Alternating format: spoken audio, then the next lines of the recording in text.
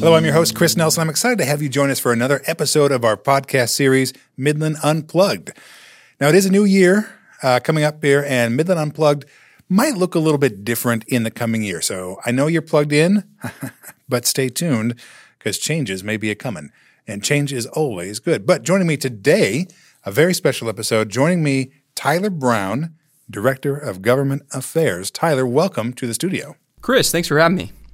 So, look, I know we're going to jump right into this, but there is, spoiler alert, a new proposed fiduciary rule, and that's going to be the meat of today's topic, right? Released on Halloween. Oh, man. Just in time for spooky season. That's perfect. That's perfect. You wouldn't expect much less from Congress, right? Certainly. Well, from the Department of Labor. From the Department of Labor, yes. Certainly could not. I would not expect anything less from them, no. So, Tyler, for those of our folks that are not quite familiar with you, give them a little bit of your background and kind of lead us in here. Sure. So I worked on Capitol Hill actually for 6 years. Came here a few years back and been doing government affairs. I focus on monitoring and advocating for some of our policy priorities here. One of which, maybe the biggest of which, is the Department of Labor fiduciary rule. So why don't you give me a little bit of history on this fiduciary rule? Because this isn't the first time this has reared its head, right? No, we are on 4.0, actually. 4.0. No, it is the issue that keeps coming back. It's like a game of whack-a-mole. It's it just keeps on coming. But so this dates back to, so it's based on a law called ERISA, which we won't get too deep into. That's back into the 1970s. Right. So it's a long-standing statute, but it was recently reinterpreted a few different times in very novel and expansive ways, most starting in 2010 and then more seriously in 2015 and 2016 by the Obama administration. We'll get more into that version here in a bit, but that was ultimately struck down by the courts, and there was another one in 2020, also being challenged by the courts right now, and now we've got this one. So what is the gist of the fiduciary rule here? Sure. So I'll get into a little bit of what this new iteration is, but first I do want to emphasize that this is only a proposal, remains subject to change, and which we'll discuss a little bit more here in a bit. Also want to emphasize that we're still in the early stages of reviewing it and understanding what the implications of this new proposal are. So more to come on that. But at a high level, this proposed rule would result in the vast majority of annuity producers offering qualified retirement recommendations triggering fiduciary status and becoming fiduciaries. So that would mean that they need to rely on a prohibited transaction exemption in order to receive compensation in the form of a commission. So that is the big 10,000 feet view gist of it. So you talked a little bit about the prohibited transaction exemption. Walk me through that a little bit, this PTE 8424. Sure. Yeah. So, if you trigger fiduciary status, traditionally, you've been able to rely on a prohibited transaction exemption called 8424, which also goes back to the 1970s. This is a disclosure-based PTE where you just disclose how you're paid to the consumer, and if you're an insurance producer, then you're able to get exemptive relief from and can receive commission. So it's very workable. It's been in existence for a long time. The Department of Labor does not like it. They grudgingly allowed it to continue to exist in its traditional form in 2020, and now they are coming back and saying, no, you cannot continue to use it the way you have. You need to. They're aligning it with the best interest contract exemption that they came out with back in 2016, and also the another exemption called 2020-02, which we can get a little more into in a bit. But they're adding more stringent requirements, more disclosure, and just in general making it more difficult to be able to rely on this compliance pathway for producers. So what does this proposed fiduciary rule look? So should this go into effect? Should this affect me? And I'm a producer, I'm an agent, I'm a financial professional. What does that mean for me in my day-to-day business? Sure. So, if you're an insurance producer, you're going to need to, and you sell from two or more different unrelated insurance companies, you can still use prohibited transaction exemption 2020-02. If you do not sell from two or more insurance companies, you cannot use it. And then also it is only available for fixed annuity sales as well. So there's some restrictions on using it in the first place, but And then once you are using 8424, there's quite a bit of additional disclosure you're going to be required to provide to folks. Including a rollover assessment, which would be, what are some of the alternatives to providing a rollover? Sure. What are some of the fees and expenses associated with it? You'd also need to provide a written acknowledgement that you are a fiduciary to consumers. Okay. You would need to adhere to what's called the impartial conduct standards. That means you have to have reasonable compensation. You can't make any misleading statements, and you need to be acting in the best interest of the consumer and provide a disclosure of what that means to the consumer as well.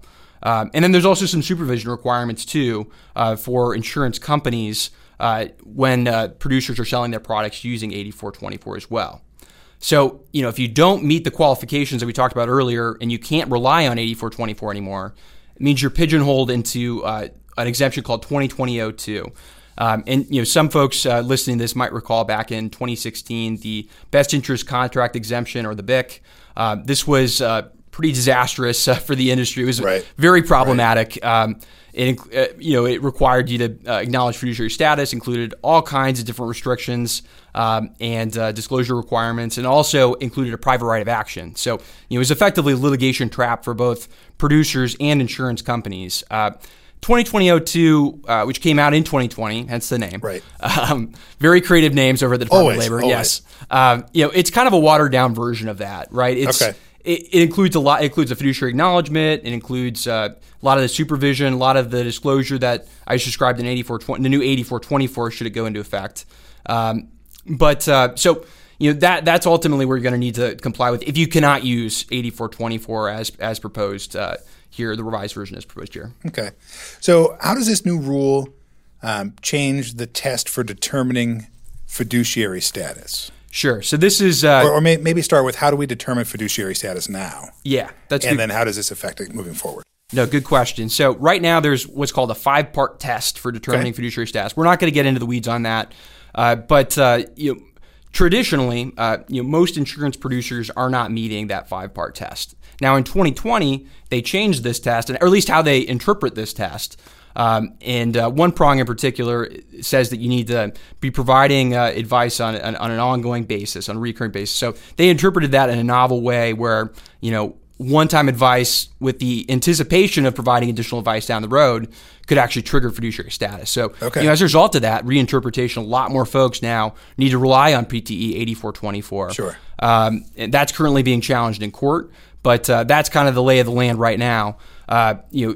Department of Labor right now with this new rule is proposing to dispense with some of the lack of clarity and make things very clear that you're going to be a fiduciary if you're offering qualified advice. I mean, it's pretty straightforward.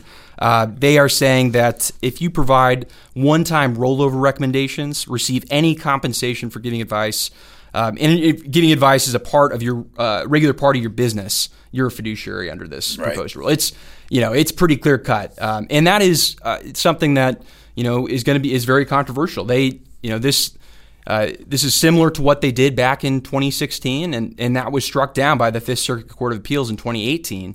So for them to go back and try something very similar, it's an interesting dynamic, and we'll see if that ends up becoming something that is challenging court down the road. I would suspect that would be if they proceed with it, as it's proposed right now. Yeah. So that was my next question. Was, this is just it really just seems like somebody's hitting the repeat button.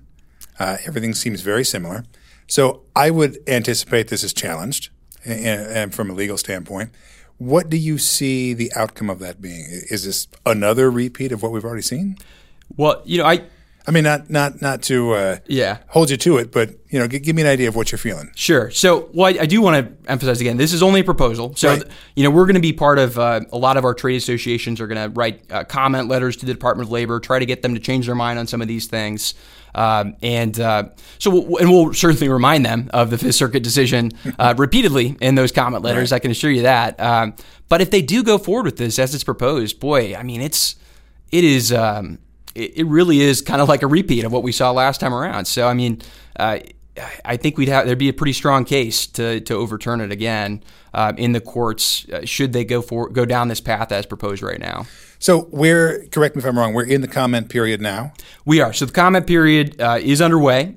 There's going to be a public hearing here in mid-December, and then January 2nd is the end of the comment period. We are asking for an extension of that because that's 60 days. That's right. A really short comment period in general, but then you throw in the holidays on top of that. I mean, that's pretty tough. Also, classic DOL. I propose to roll on Halloween and have the comment period over the holidays. But so we'll see if that's extended or not. But if it's not, I think you would.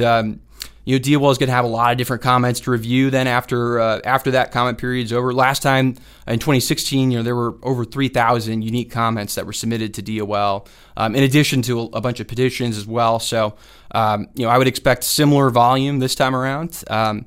And they're supposed to really closely review all of those comments and incorporate that into their decision making. So, I think that a final rule could come down the pipeline, maybe spring or summer of next year. Okay.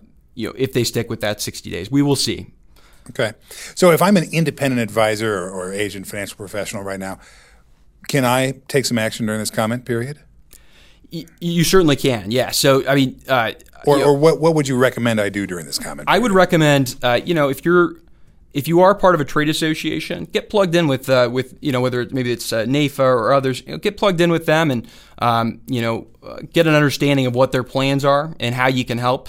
Maybe it's writing to your member of Congress. Maybe it's writing, helping to contribute to comment letters or petitions to DOL. But yeah, I mean, you could, as an independent producer, you could absolutely submit your own comment letter to DOL and tell them how this would impact your business. I think that's a very productive exercise. I mean, they need to hear from folks about the real world implications of this. So certainly something they could do. Very good. But of course, on their behalf or on behalf of our company here, you're working to make sure our voice is heard. Absolutely. So we are going to be using every tool we have in the toolbox to push back on this. I mean, this is extremely problematic for the independent distribution of annuities, and that's just such a the strengths of independent distribution are it's so apparent and so important to consumers to have that, have the ability to choose between different companies. It's a really powerful model, and it's worth defending. And this is just not a good fit for the independent distribution. So we will be doing everything we can to advocate on behalf of that and for you. In the comments to Department of Labor, and we'll be doing some outreach to Capitol Hill as well. We'll use every tool we have in our toolkit. Very good. So I kind of went on a little bit of a tangent there. I want to jump back into, we were talking about fiduciary status. Yes. So many more people are going to be triggering this fiduciary status. Yes. What options are there for folks that trigger this status?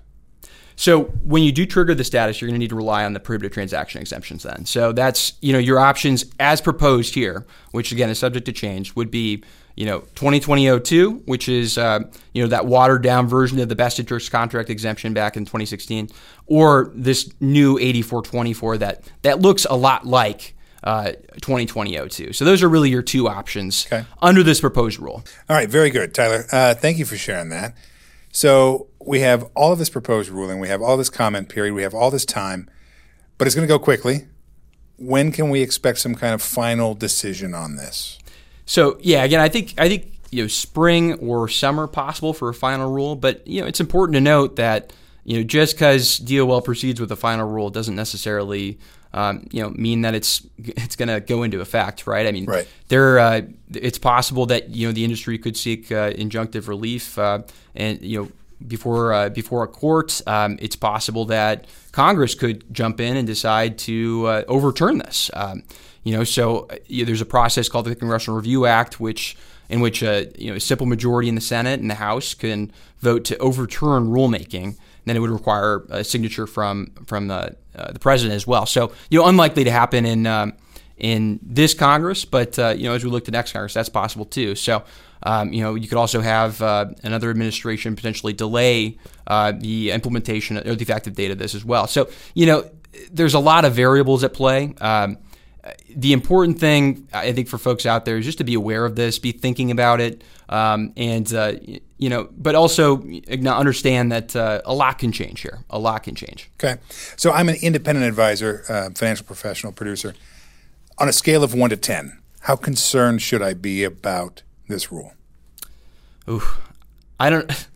It's a cop-out, but I'm not going to put a number on it. You should be concerned, Okay. but you should also understand that we've been through this battle before, and we've made it through it, and Right. we have some options at our disposal here, and we're gonna fight, and we'll see how it shakes out. But certainly don't want to downplay the significance of it either. Very good. Well, Tyler, man, I can't thank you enough for coming in and sharing all that. I think that's great. It's a lot of good information, especially when a lot of times things coming out of Washington are very confusing, and it takes a little bit of translation. So I appreciate that very much. Anything final you want to say about the fiduciary rule before we move on to something else? No, but I do. Well, I do have actually one more thing I would add is, I mentioned that we're going to be engaged in a lot of advocacy on this.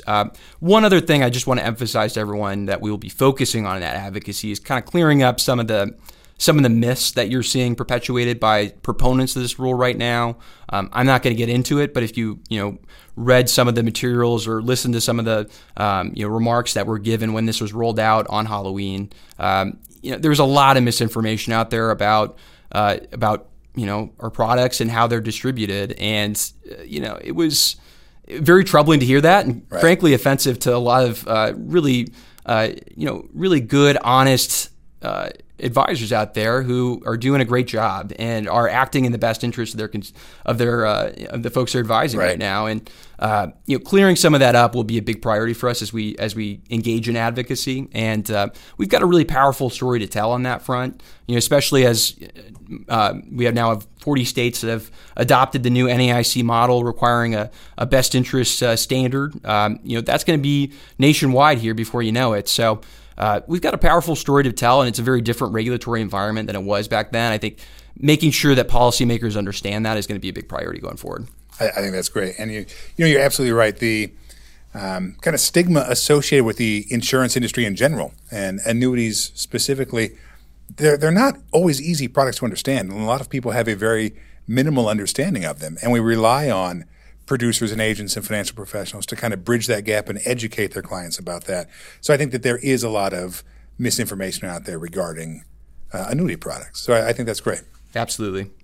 So Tyler, thank you so much. I want to jump right in here. This is the next part that I have for you, and it is a rapid fire Q&A. You ready for this? I'm springing this on you. I think I'm ready for this. All right. So we are into the holidays. Favorite Thanksgiving food? Ooh. I'd have to say mashed potatoes and gravy. Just simple. I'm a simple man, Chris. Wow. I'm a simple man. I did not expect that. No, absolutely. It's I love some good mashed potatoes and gravy. I mean, gravy makes everything better. My grandma has an outstanding gravy recipe. It's very good. So yeah, that would be my favorite. What time should I be over? You're a golfer? Yes. Favorite golf course you've ever played? Ooh, that is tough. I recently played TPC Deer Run recently over in Quad Cities. Sure. That was a lot of fun. I really enjoyed that. Great views along the water, and I would say that's probably my favorite. Very good. Music or podcast? What are you listening to these days? Well, I listened to my Notre Dame football podcast, multiple, which was a pretty sad listen over the weekend. Actually, it was a tough weekend for a Notre Dame fan, and my wife was asking me, why do you listen to this after you've been through so much pain? And it's like, well, That's heartbreaking, isn't it? I need this. I need to feel that pain. All right, favorite movie or TV show of all time? Ooh, I would say It's a Wonderful Life would be my favorite movie of all time. Really? Yes, absolutely. Big fan. Which stars Jimmy Stewart. Jimmy Stewart and Donna Reed. Yes. Who's from Iowa. Yes, exactly right here, the old home state girl. Absolutely. Lastly, if you could meet any historical figure, who would it be? Oh, I would say that's a tie for me between Abraham Lincoln and Winston Churchill. I would like to, if it was which historical figure would you like to have a drink with, it is Winston Churchill, hands down. Naturally. But who would drink you under the table before breakfast? Yeah. Oh, yes, absolutely. But Abraham Lincoln would also be a very, very cool person to meet. Very good, very good. Tyler, thank you so much for coming by today. I appreciate it so much, and thank you for doing all the work on behalf of our producers and our company. I appreciate it very much. Thanks for having me, Chris. So we'll have more information on the proposed fiduciary rule as the rulemaking process progresses and we learn more about the proposal. So once again, thank you for listening to Midland Unplugged today. You can listen on Apple Podcasts and Spotify as Midland National Annuity senior leaders and guests discuss our latest products, value-add programs, and ease of business initiatives. You can subscribe to Apple Podcasts and Spotify by clicking the links on the video. I'm your host, Chris Nelson. I'll see you next time.